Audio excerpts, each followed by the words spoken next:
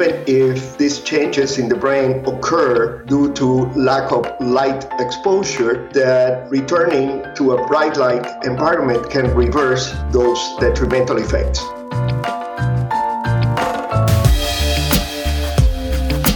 humanOS.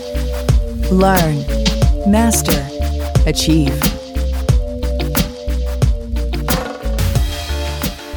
Welcome, everybody, to this episode of humanOS Radio. Today, I am pleased to welcome Antonio Nunez, who is the principal investigator at the Nunez Lab at Michigan State University. He also serves as the Associate Dean of Academic Affairs and Postdoctoral Training in the Graduate School. Dr. Nunez, welcome to humanOS.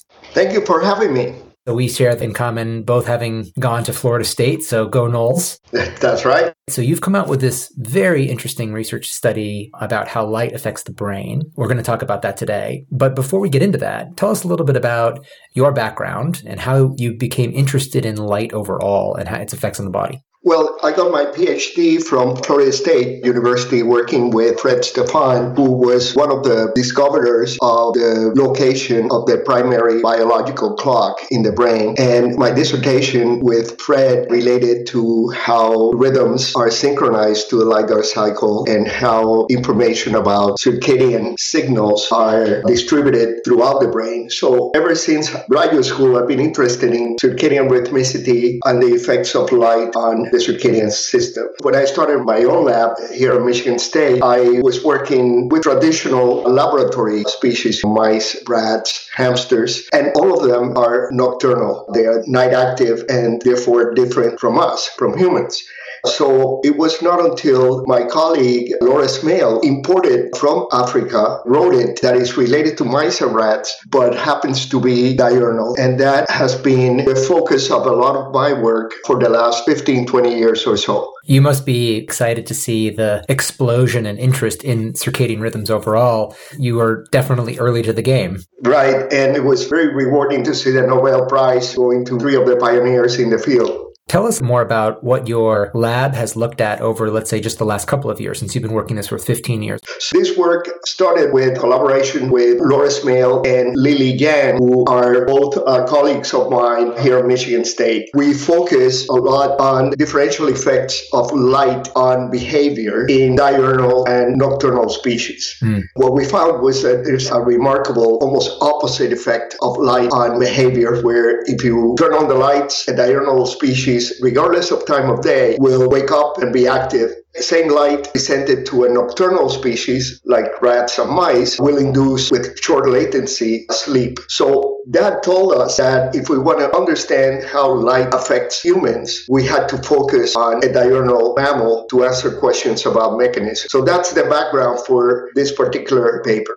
What are some of the neuroanatomical players that are involved in coordinating some of these signals? The original key projection, which was discovered in the 1970s, is a direct projection to the hypothalamus, to the suprachiasmatic nucleus, where the principal circadian oscillator in mammals resides. But now we know that projections from retinal ganglion cells that are not involved in visual perception per se, but they're involved in transduction of light information, project to a number of regions in the brain that are not involved with vision, they're not involved with image formation, but they are responsible for more reflexive effects of light, as well as for synchronizing biological clocks to the light-dark cycle. So you can have an individual that is blind with respect to being able to form images, but if there's ganglion cells in the retina that photoreceptive themselves have a substance called melanopsin, they can respond to light even though they don't consciously see light. So I'm looking at parts of the brain that are retinal recipient, receive input from the retina, but are not involved in seeing, they're not involved in visual perception. Some of these effects of light on arousal, on activity, on sleep, are mediated by those projections from the retina, as well as the synchrony of circadian rhythms to the light-dark cycle. You said something earlier that I'm going to repeat because it was so interesting. In diurnal rodents, like this type that you used from Africa, when they are exposed to light, it will wake them up, no matter what time of day it is. Exactly. And conversely, if you're a nocturnal species and you're exposed to light, that signal makes them go to sleep and rather quickly. So light itself is not necessarily doing one thing, but it is having a strong response depending on whatever the nature of your awake timing is. Correct. Okay, so we've got a clear signal here. In your paper, you talk about how the effects of light on cognitive performance are well known in humans.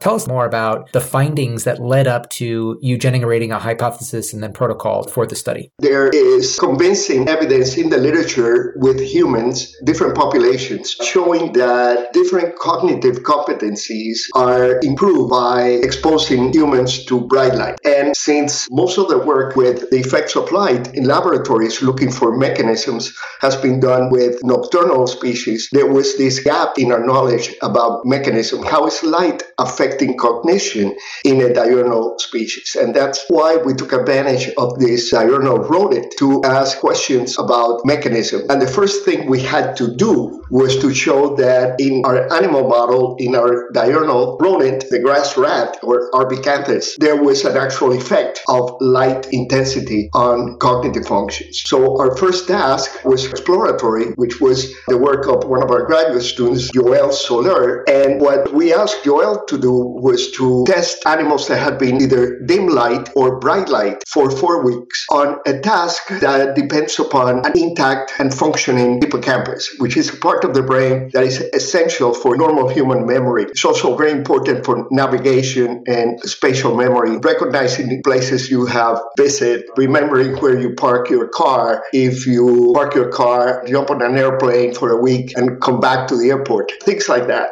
So what he found was a remarkable effect of light illumination on the performance, the retention of this task that involves using a very common apparatus called Morris water maze, where the animal needs to navigate to find safe platform in an otherwise deep water environment. So what Joël found was that these animals that have been in dim light, basically overnight, over a 24-hour period between days of training, would forget what they learned the day before and show very poor performance as a function of time since learning the task. The animals that were in bright light show full retention, what you would expect from animals that are using their hippocampus to an optimal level. That was the first step, was to establish in our animal model an effect of light on cognitive performance. And the hypothesis that we had was that it was probably a change in the hippocampus, since that task depends upon the integrity of that part of the brain. So we focused on the hippocampus and we found two remarkable effects of 4 weeks in dim light. One was a chemical change. Hippocampus of the animals in dim light had significantly less of a substance called BDNF. It's a growth factor that is essential for plasticity and retention of acquired information in the hippocampus. So there was a measurable chemical change in the hippocampus in 4 weeks. It was not an immediate change. After a week in dim light, there was no change. So it had to be a more sustained exposure. But after 4 weeks, both the memory was deficient, the cognitive performance was challenged, and there was a reduction in this growth factor. So we took it one step further and looked at the morphology of the neurons in the hippocampus. We have known for many years that the inputs to the hippocampus in the particular area that we looked at depend upon the presence of what are called dendritic spines, which are just extensions of the neurons that receive the information from other neurons. So they are the postsynaptic receiving end of these neurons. And we found a remarkable reduction in the number of dendritic spines in the hippocampus after 4 weeks in dim light. The reduction was statistically significant, but the effect was close to 30% reduction. So it was a big effect that correlated with the reduction in growth factor production and correlated with the behavioral deficit. Our contribution here was to at least suggest a mechanism that is responsible for how bright lights or dim lights can differentially affect cognitive functions in diurnal species and by extension in humans as well.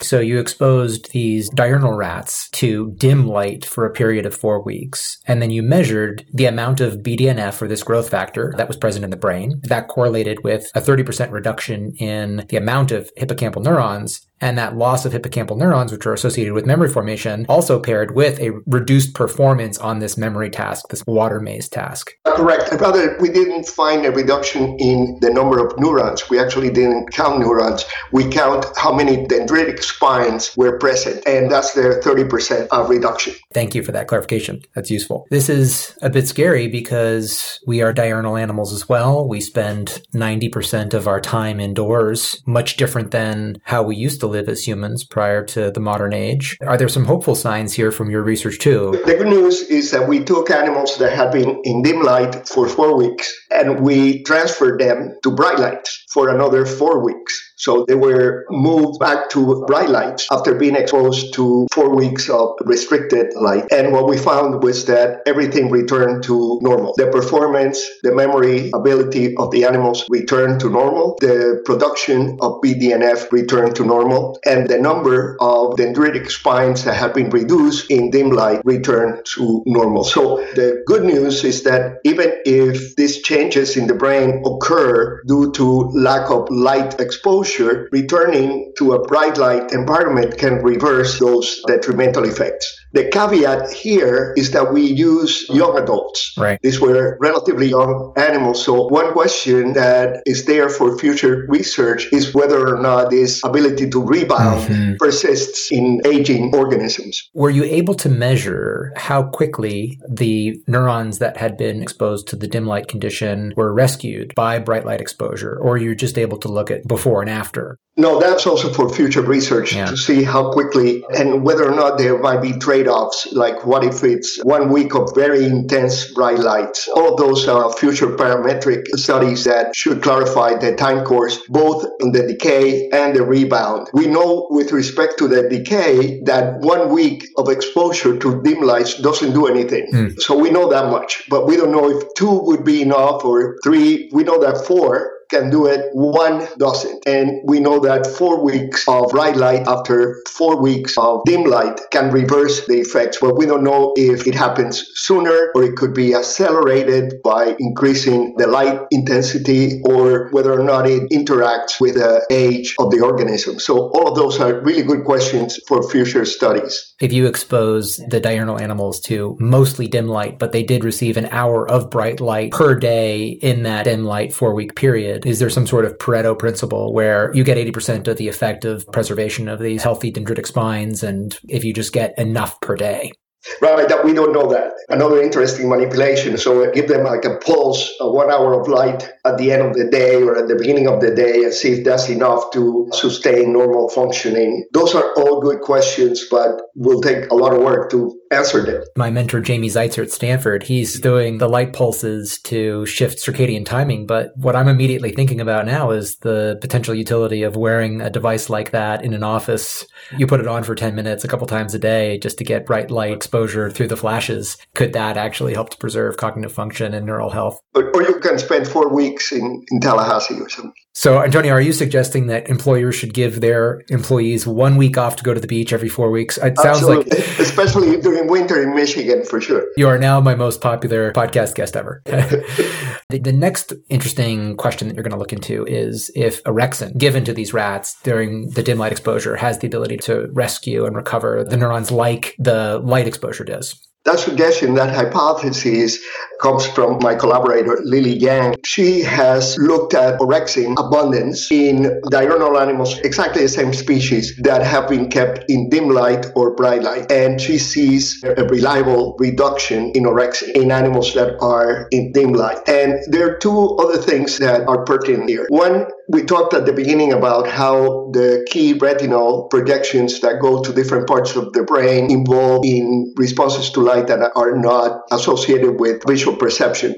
We have a number of those areas, and the hippocampus is not one of them. So we're seeing an effect of light on hippocampal structure and function, but we know in our species as well as in traditional nocturnal rodents that the retina doesn't project directly to the hippocampus, but there's gives retinal input to the orexin-producing neurons. Orexin neurons project to a multitude of places, but one of them is the hippocampus. So Lily Gann's hypothesis, based on her observations of a reduced orexin abundance in dim light, is that orexin input to the hippocampus is the mediator of this effect of light. So you get dim light, reduced orexin input on the hippocampus, and therefore a change in BDNF production and dendritic spines. So the next step in her side of this research project is to take animals that are in dim light and through different approaches increase orexin production and see if that reverses the effects of dim light, and in parallel look and see if blocking the effects of orexin in the hippocampus can diminish BDNF and dendritic spines and impair behavior in animals that are in bright lights. Right. So that's Lily Gann's next experiment